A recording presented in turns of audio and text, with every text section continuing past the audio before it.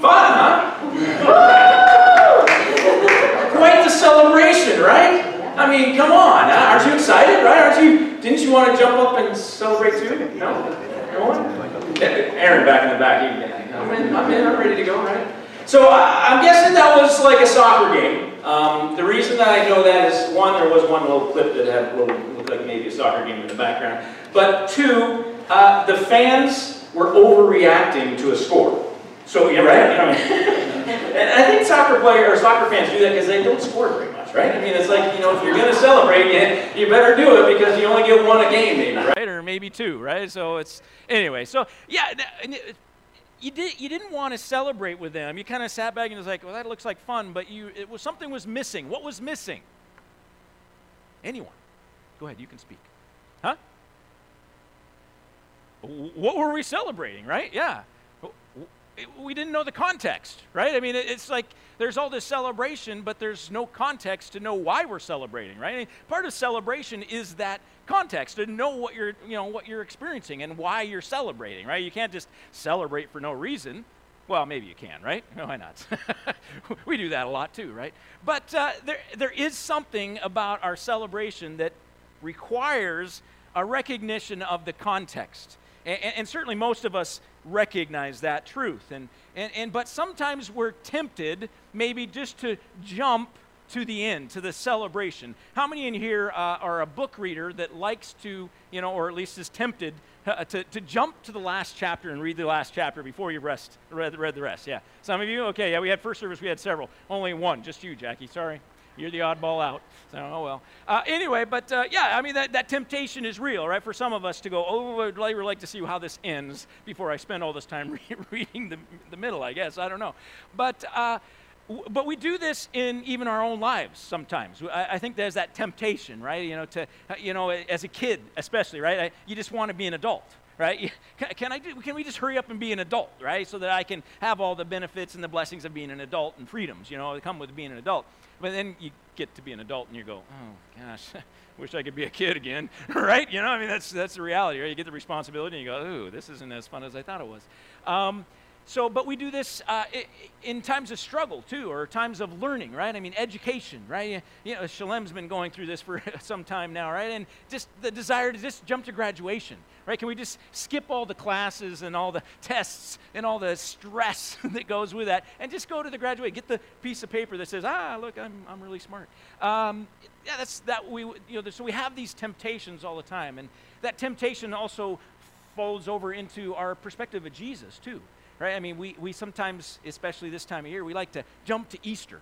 We want to go to the celebration, the resurrection. It's done. It's finished. Let's just have a big party. Let's kind of skip everything else and just run to the resurrection part, the winning part, the victory part, and the celebration that comes with that. And this is why we have practiced Lent, and I've encouraged us to do this the last couple of years, is because I feel like we need to spend time in that preparation to recognize that it's not just about the celebration at the end, but that there's a time of struggle until we get to that celebration. That we have to get through that tension time. We have to walk through that in order to fully or more fully appreciate the celebration. So this morning, and as I was prepping this week for our message, I recognized that in the life of Jesus, certainly his resurrection is the highlight. But there's a lot of blessings in the life of Jesus before we ever get to the cross. And so I wanted to spend some time this morning, first of all, looking at those blessings, to not just jump over his life and get into the resurrection, but that we would spend some time just taking a moment to look at what those blessings are. That even before Jesus died on the cross and rose from the dead, there was blessings for us in that. Second thing I'd like to do this morning is to help us to understand the context. Again, to enjoy the celebration, we have to understand the context. We need to know why we're celebrating. What are we celebrating about, right? And so this morning, I'm going to do a little more creative kind of twist on our message this morning. And so the second half of it, I'm going to read a story to you that is basically a summary of the life of Jesus, or at least the events surrounding the life of Jesus. in order for us to recognize, or maybe help for us to recognize, what was going on at that time, the Jewish culture and what they were expecting, and some of the stuff that was happening in the midst of that. So to hopefully, when we get next week to Sunday, we'll have a greater understanding of the context and why we are celebrating, and why the resurrection is worthy of celebration, and may maybe inspire more celebration out of us as a result. So that's where we're headed this morning. So first of all, blessings before the cross. Blessings before the cross. The first blessing before Jesus got the cross was simply the fact that God came to earth, that God was with us. Right? I mean, this was shocking. To have an infinite, omnipotent, omniscient, omnipresent, holy God who chose to come and take human form and live among us. I mean, do you recognize that? I think we all do, but this is amazing truth about God, that he came and lived with us, that he wanted to be with us and be in relationship with us. We see this in Matthew 1:23. The virgin will conceive and give birth to a son. They will call him Emmanuel, which means God with us. Amazing. God with us. The blessings from this are, first of all, it proves that we are valuable. A couple of weeks ago, I preached a message about how we're garbage, right? That we have no redeeming value in us, that we individually, on our own, it's not, Jesus walks by us and he sees us and we're just trash. There's nothing in us for him to say, oh, well, yeah, I think I see potential there. No, we are totally garbage. But here is why Jesus picks us up out of the dump. Because we are created by God. We're his. He recognizes that piece of garbage as something that he made. Didn't make it garbage. He made it beautiful, but it's been garbage, is made garbage, and so he wants to restore it and redeem it and to use it again for the way it's meant to be used. It reminds me of the car I had, 1978 Oldsmobile 442. Man, it was black. Oh, beautiful. Just jet black, right, with some silver sticker on the side, 442 on the side. Oh, man, it was so good on the back. This really cool, anyway, it was a great car, all right? And I love this car, glass pack, 16-inch glass packs. Baby, that thing rumbled. Blah, blah, blah, blah, blah. Going down the street, oh, it was so good. And, you see your friend, you kind of just step on the gas a little bit. It's, so good, right? Loved it, just lived it, right? It was great. But I got married and, things started having kids and this kind of stuff. And the car started to kind of have some issues, and eventually it kind of broke down. And I knew a little bit about cars, but not enough to fix it. And so it kind of sat in our driveway for quite a while, and then it kind of got moved out of the driveway into, basically become a planter. And there's, weeds, growing up through it and all this kind of stuff. And it's just kind of got to be pretty trashy. And so the neighbors started complaining that, hey, there's this guy with a trash in his front yard. Can we get rid of it? And so we get the call, and we're like, oh, we got to take it away. But I fought that.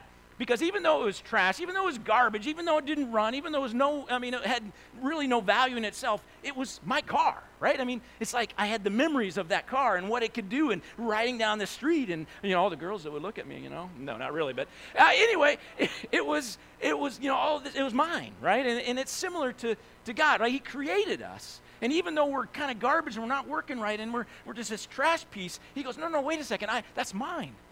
And I have created it for something beautiful, and so that's why he reaches in. So God coming to earth in human form, this God with us, the benefit is that it proves our value, but it also proves that God desires relationship with us. Right? He doesn't want to just pick us up, just kind of like without connection. He's like, no, I want relationship with this creation that I've made. And so he works within us to develop that relationship. We're not just robots, We're not just slaves to God. We are actually his friends, and that is what he calls us into. John 15:15, Jesus says, I no longer call you servants, because a servant doesn't know his master's business. Instead, I have called you friends, for everything that I learned from my Father I have made known to you. This is the God that we worship, that he wants to be friends with us. He wants to be in relationship with us. He wants to communicate with us and interact with us. He wants to, and this is what his presence means. If he didn't want relationship, he wouldn't come. But because he wanted that relationship, he comes. Finally, within God with us, it's the blessing, the big picture is the blessing of the intimacy that we can experience with God. The fact that we have a God that desires that intimate one-on-one time with us. A God who, as we know, post-resurrection, sent the Spirit, right, to live within us as well, right, so that we can be one with God, that we can enjoy the presence of God. We are not alone. The second blessing before the cross is the flesh, physical body. The fact that Jesus came and took on flesh. He took on a human body. He became fully 100% human, right? He didn't just come down as a spirit, right? He came down as a human being. Hebrews 2:17, for this reason he had to be made like them, fully human in every way. He was like us. In John, our responsive reading, he became flesh and made his dwelling among us, right? I mean, this is the perspective that Jesus came down and he had a physical body. And why is this important? Because first of all, it shows that the physical world can be righteous. It's not just sinful. The tendency to perspective back then, and even for us today sometimes, is to look at the physical world and say, well, it's just all sinful, it's broken, and it's not good for anything. And many of us maybe even are longing for heaven because we think we will leave this physical world and this physical existence and only exist spiritually. But this is not what Jesus teaches. This is not what Jesus even did. By the fact that he took on flesh, he showed that the physical world around us, the physical bodies, are valuable. They can do something more than just sin. They can actually, there's righteousness can exist within them. More than that, again, the physical world this is a beautiful place, even though it's broken, even though it's a shadow of what it's meant to be. God is going to redeem it at some point. In Revelations 21:1 says, the new heaven and a new earth will be created, and so that we will live physically and spiritually with God for the rest of time. Finally, in the physical blessing part, or physical body part as a blessing, is the blessing of tangible love.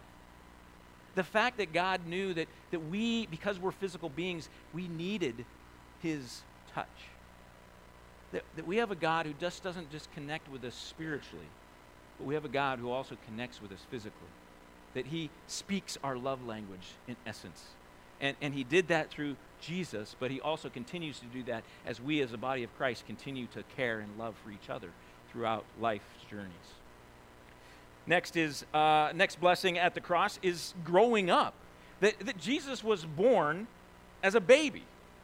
He had to grow up. He was vulnerable, right? He had to rely on someone else, and he had to learn these things like language and how to eat and how to walk and all of this kind of stuff that he had to develop and mature over time. And this is important because it shows the value of that process of growing up. You know, that we shouldn't just jump past our kid years, our teen years, right? You know, just jump into adulthood. That we would take the time to enjoy that process. That even as we continue to mature in our life, that we don't, again, try to just long for the future when we've got it all figured out, but we would recognize the value of the journey, in the time, in the struggle, and the tension that comes with that. And we would recognize that the maturing process is actually a good process. Matter of fact, it's true that there are many things that many advanced things that we can never understand until we've had experiences that lead up to understanding that advanced thing, right? You can't just jump into calculus when you're learning math. You've got to learn the basics first. And it's the same with our life, that, you know, in our relationship with God, that it takes it's a process, right? Spiritually, physically, and that process is a good process. Ephesians 4:15, instead, speaking the truth in love, we will grow to become, in every respect, the mature body of him who is the head, that is Christ. We will grow. This is a good thing. We are growing in maturity as a church, as individual believers. And the real blessing in this growing up piece is that it's the blessing of change. Because we're sinful human beings, the fact that we can change is a great and beautiful and powerful, gracious gift from God. That we don't have to stay in that place of sinfulness. That we can actually get better and live more righteously over time. That, if we couldn't change, then if there was no process of maturity, then we couldn't ever get out of that sinfulness. We'd be stuck there forever. All right, the final thing, blessing before the cross, is Jesus living by the Spirit. He lived by the Spirit. You know, we have a tendency to look at Jesus sometimes and say, well, Jesus was God, So, kind of he had an unfair advantage in the sense that, it's easy for him to be righteous and to, avoid and to deal with the temptations that he dealt with and all that because, he was God, right? But we'd be mistaken to take that perspective because the reality is he was God, yes, but he was also fully human. And when he came to earth, he chose to, instead of tapping into his divinity in order to live righteously, to tap into the Spirit. He lived by the Spirit, day by day, seeking to follow the Spirit's leading, to say what the Spirit told him to say. This was the life of Jesus. Philippians 2, 6, and 7 kind of lays this out for us. Jesus, who being in very nature God, did not consider equality with God something to be used to his own advantage. Rather, he made himself nothing by taking the very nature of a servant, being made in human likeness. He allowed himself to not tap into that divinity. He, in a sense, handicapped himself. He still had that. He still was God, still fully God. He didn't put that off. He still had all of that, but he chose not to use it. It's like when I was a kid and my dad would play basketball with me and my sister, right? And we were just, I was 4 or 5 years old. My sister was like 7 years old or whatever, so we're just little squirts running around. And we play basketball in the house, right? Nerf basketball, right? So you have, up on the door, a little Nerf hoop, Nerf ball, right? And it's 2-on-1, my sister and I against him, right? It was great, we had a good time. But, my dad was, he's not super tall, but for us, he was really tall. He's like 5'10", 5'11", and he's a big guy. We're just little scrawny kids. There's no way we could win, right? So what did my dad do? He got down on his knees, right? He said, he wants to experience and allow us to experience this relationship and this game at a more equal level, right? And so this is similar to what Jesus did, is that in a sense he got down on his knees for us so that he could experience what we were experiencing, so that we were in a sense at the same level, so that he could appreciate more fully what we as humans have gone through. This is why it says in Hebrews that we have a high priest who is able to understand our temptations. It's because he got on his knees and lived for a while here on the earth as a human being, relying on the Spirit. He experienced true temptation. So the reason that this is good news for us, obviously, is living by the Spirit is possible for us. Because he was a human being who lived by the Spirit and did it perfectly, we, too, as human beings, can live by the Spirit. Now, we can't do it perfectly this side of heaven, but in eternity, we certainly will. And so we can take comfort and encouragement from that Jesus lived by the Spirit, so we can follow his steps. We can do the things that he did. He's worthy of our following because he was fully human and he lived by the Spirit, which is what he asks us to do. So we seek to do the same thing and to follow him in that. We also need to recognize that we have access to the same Spirit that Jesus had. Right? So it's not some, lesser spirit. It's not some weaker spirit or some second-class spirit, right? No, this is the same Spirit that Jesus walked by. He calls us to walk by, and we have access to that same Spirit, the same power, the same goodness, the same righteousness. All of that is the same. Romans 8:11, and if the Spirit of him who raised Jesus from the dead is living in you, he who raised Christ from the dead will also give life to your mortal bodies because of his Spirit who lives in you. Final kind of piece on this is the blessing of God's power. That when God calls us to follow him, when Jesus says, follow me, he then gives us his Spirit so that we can follow him. We are always empowered to take that step of faith.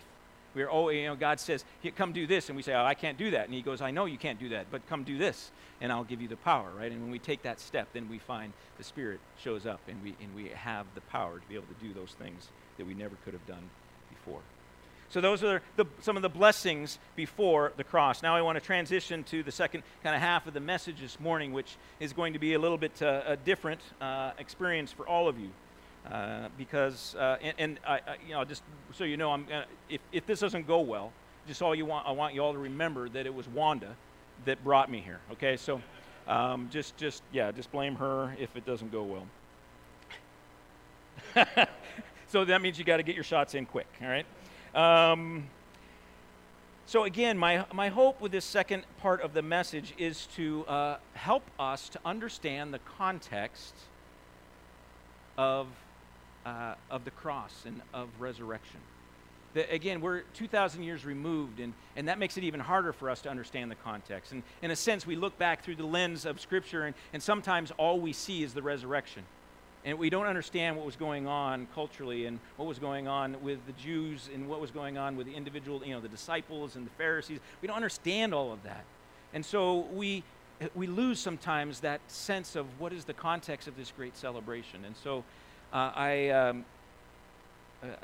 felt led to write this summary this week of the life of Jesus, but I'm writing it it's written from the perspective of kind of the people, of the culture, not instead of from the perspective of Jesus.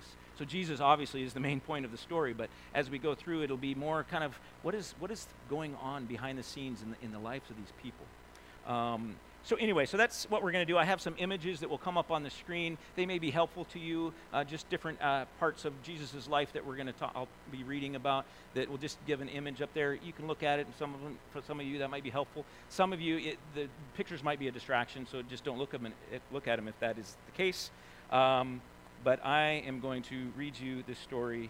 Let me begin now.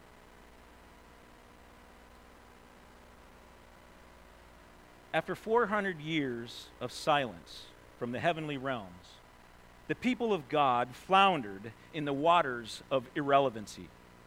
Hope that God would remember them and come restore their prominence was all but gone.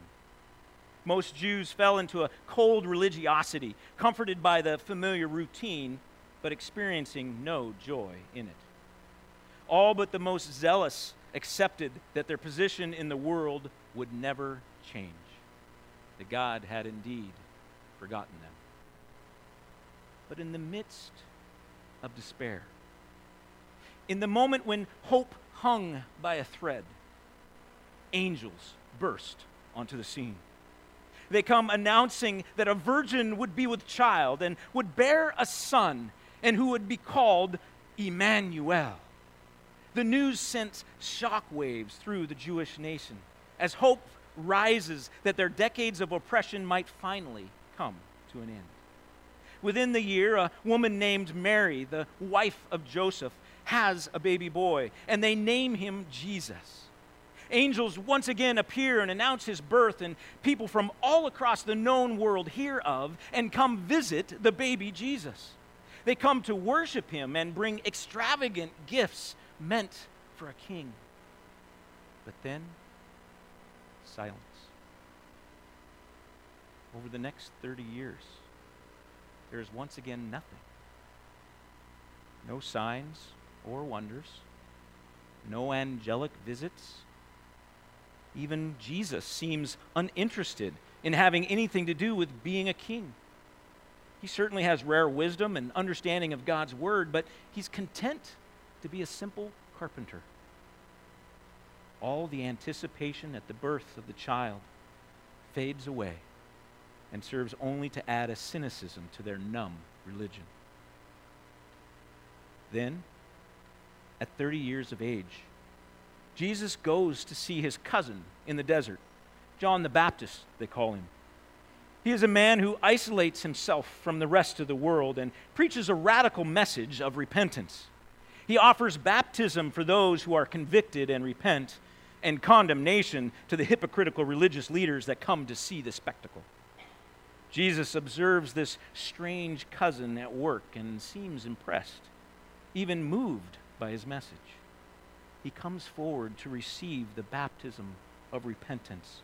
But John adamantly refuses to baptize him. He says to Jesus, "It is I who should be baptized by you."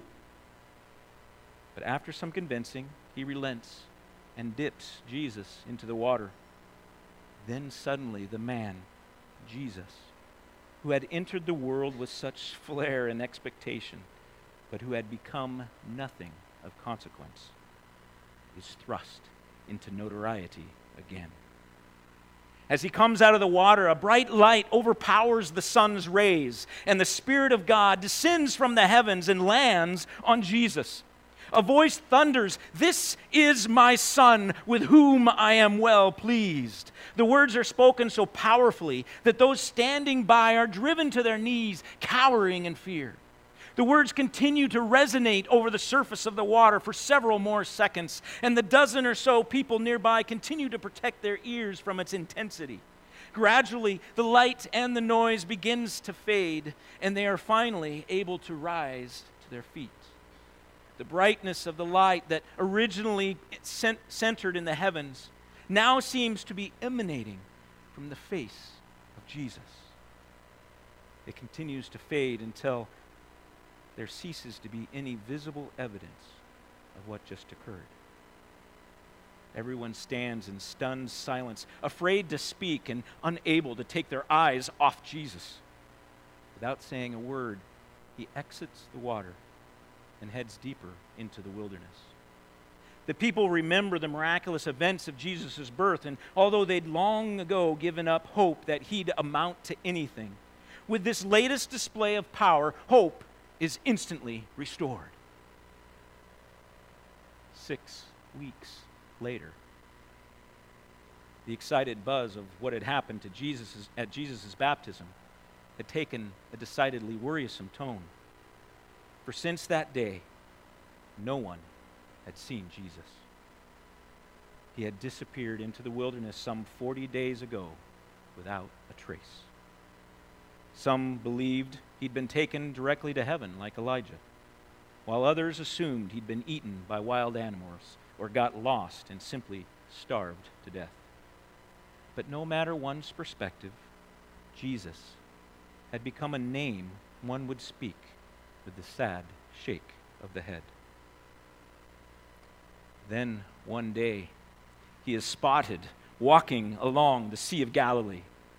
2 of John's disciples are with him, and he invites some fishermen to join him, who without much argument agree. The city is once again filled with joyful chatter and speculation about who Jesus is. Were the prophecies at his birth going to finally prove true? Was this carpenter's son more than just a man? Would he be the one who'd finally set them free? Over the next several months, Jesus journeys from city to city, teaching a similar message as his cousin. He boldly proclaims, "The kingdom is at hand," and regularly quotes scripture, giving meanings and perspectives that no one has ever heard. Jesus also has miraculous power and regularly heals people of all types of maladies and even drives out demons. This draws large crowds of people, numbering into the thousands. One evening in a remote place, without any stores and way to make bread, he is somehow able to fill the bellies of 5,000 plus people. So much so, they even had 12 basketful left over. By the end of the year, Jesus has become a hero to the people. Although some of the messages were hard to understand and seemed to be opposite of what the religious leaders were teaching, his healings, criticism of the broken religious system, and a compassion for the poor draws the masses everywhere he goes.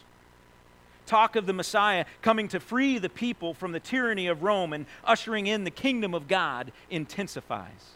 And stories of the dramatic events surrounding Jesus' birth and become a favorite gossip in the marketplace. Despite the fame Jesus and his disciples enjoyed during the first year of ministry, things quickly begin to change in year 2.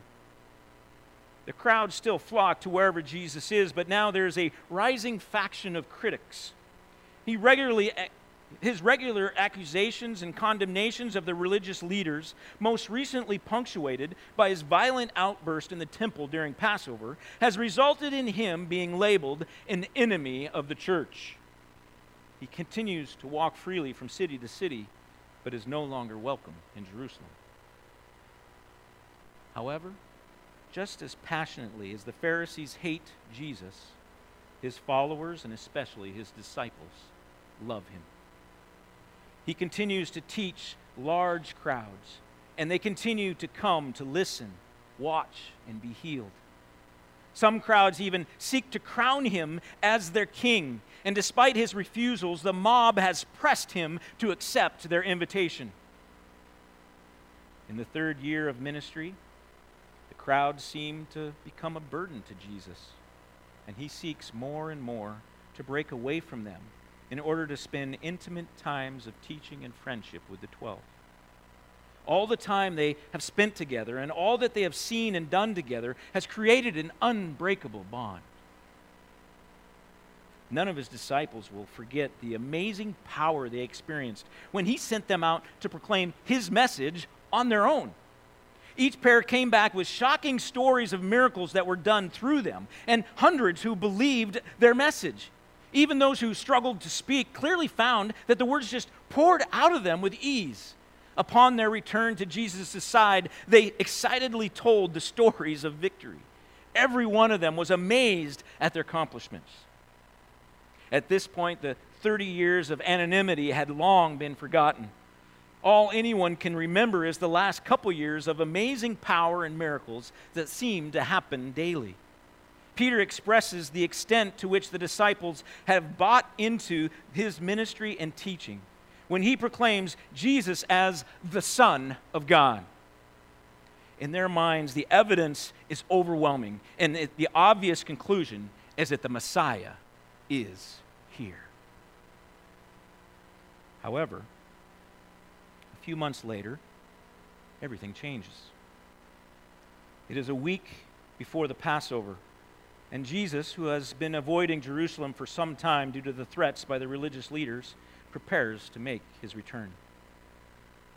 The masses still love Jesus, but they are increasingly demanding more access, more miracles, more political disruption. He seems to capitulate to the crowd by entering Jerusalem on a colt, symbolizing his acceptance of their calls for him to be their king. The seething Pharisees look on as the people celebrate his entrance into Jerusalem by casting their jackets on the ground before him and hailing him as their king. Everyone believes the restoration of the kingdom of God is imminent, and Jesus is the one who will usher in the resurrection of the nation of Israel. The disciples recognize the danger they are in, despite enjoying the favor of the people. They know that enemies of the church have a tendency to end up in jail or mysteriously go missing. But that's not the only danger. With the loud celebrations and calls for Jesus to be crowned king, there is a likelihood that the Romans will take notice and seek to stomp out yet another Jewish rebellion. The 12 spend an anxious week following Jesus through the city, constantly keeping an eye out for guards of both the church and the city. 4 days later, they gather together with Jesus to celebrate the Passover. Jesus' mood is more solemn than any of them had ever remembered.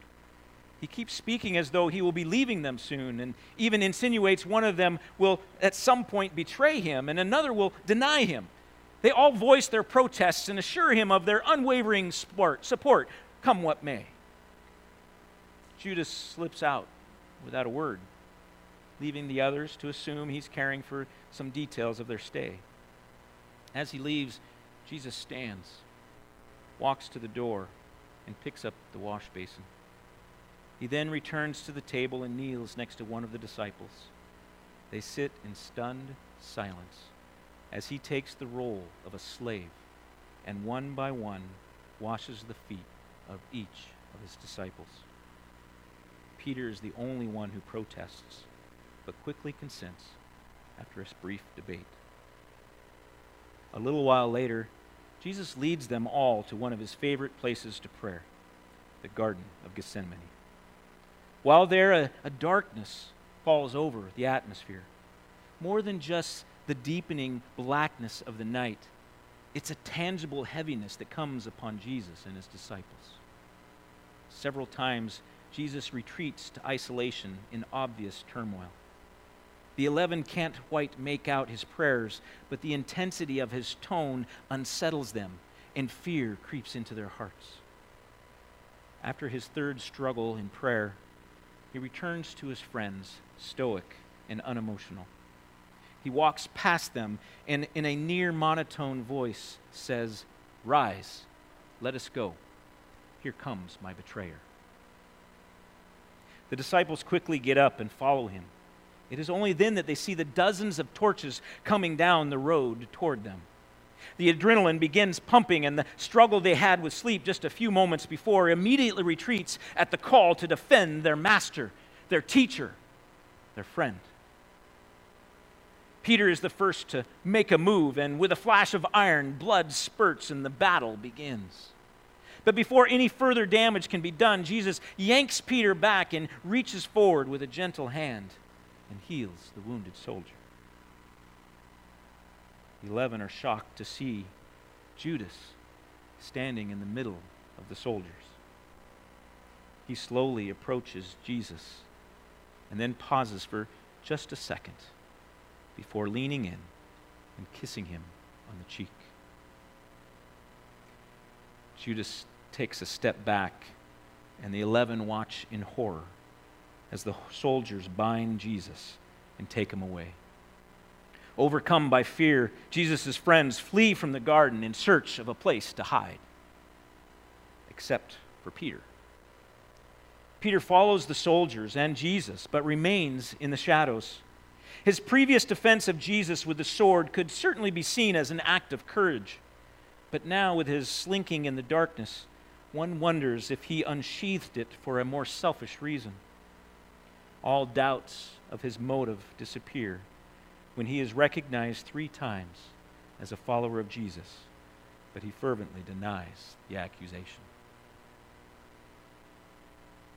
The next day, Jesus' final day, is filled with deception, disappointment, and despair. The religious leaders put into play their well-orchestrated plan to kill the man who spent 3 years attacking their religion, beliefs, and positions. It comes together perfectly, and by the end of the day, they've rightly punished the false prophet and proven Jesus was not the Messiah. But more importantly, they've regained their control over the people. The people who had crowned their king 5 days earlier feel tricked and taken advantage of. This man, Jesus, who is filled with supernatural power, deep wisdom of God's word, and boldly stands up to the Pharisees time and again, now does nothing. The city is overrun with Jews for the celebration of the Passover. All he needs to do is give the word, and the Romans will be ousted in a matter of hours. But he just sits there. If he's not going to lead us to victory, then what good is he? They, with one voice, join the chanting of the Pharisees. Crucify him. Crucify him. Crucify him.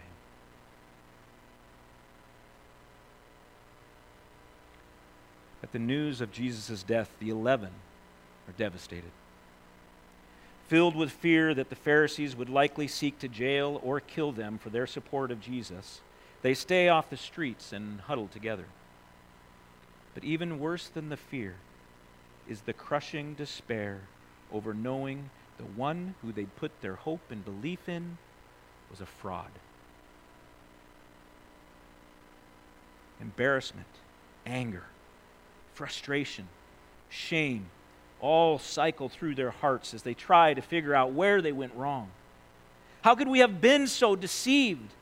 How could we have given up so much for this man? Was anything he said true? How are we ever going to restore our reputations? Will it ever be safe for us to return home? For the next 2 days, they remain hidden. Their minds and emotions continue to swirl, but they've accepted the fact that Jesus was not who they thought he was. Some of the fear has diminished and given way to a rising hopelessness. Their world has fallen back into irrelevance. The heavens have once again gone silent.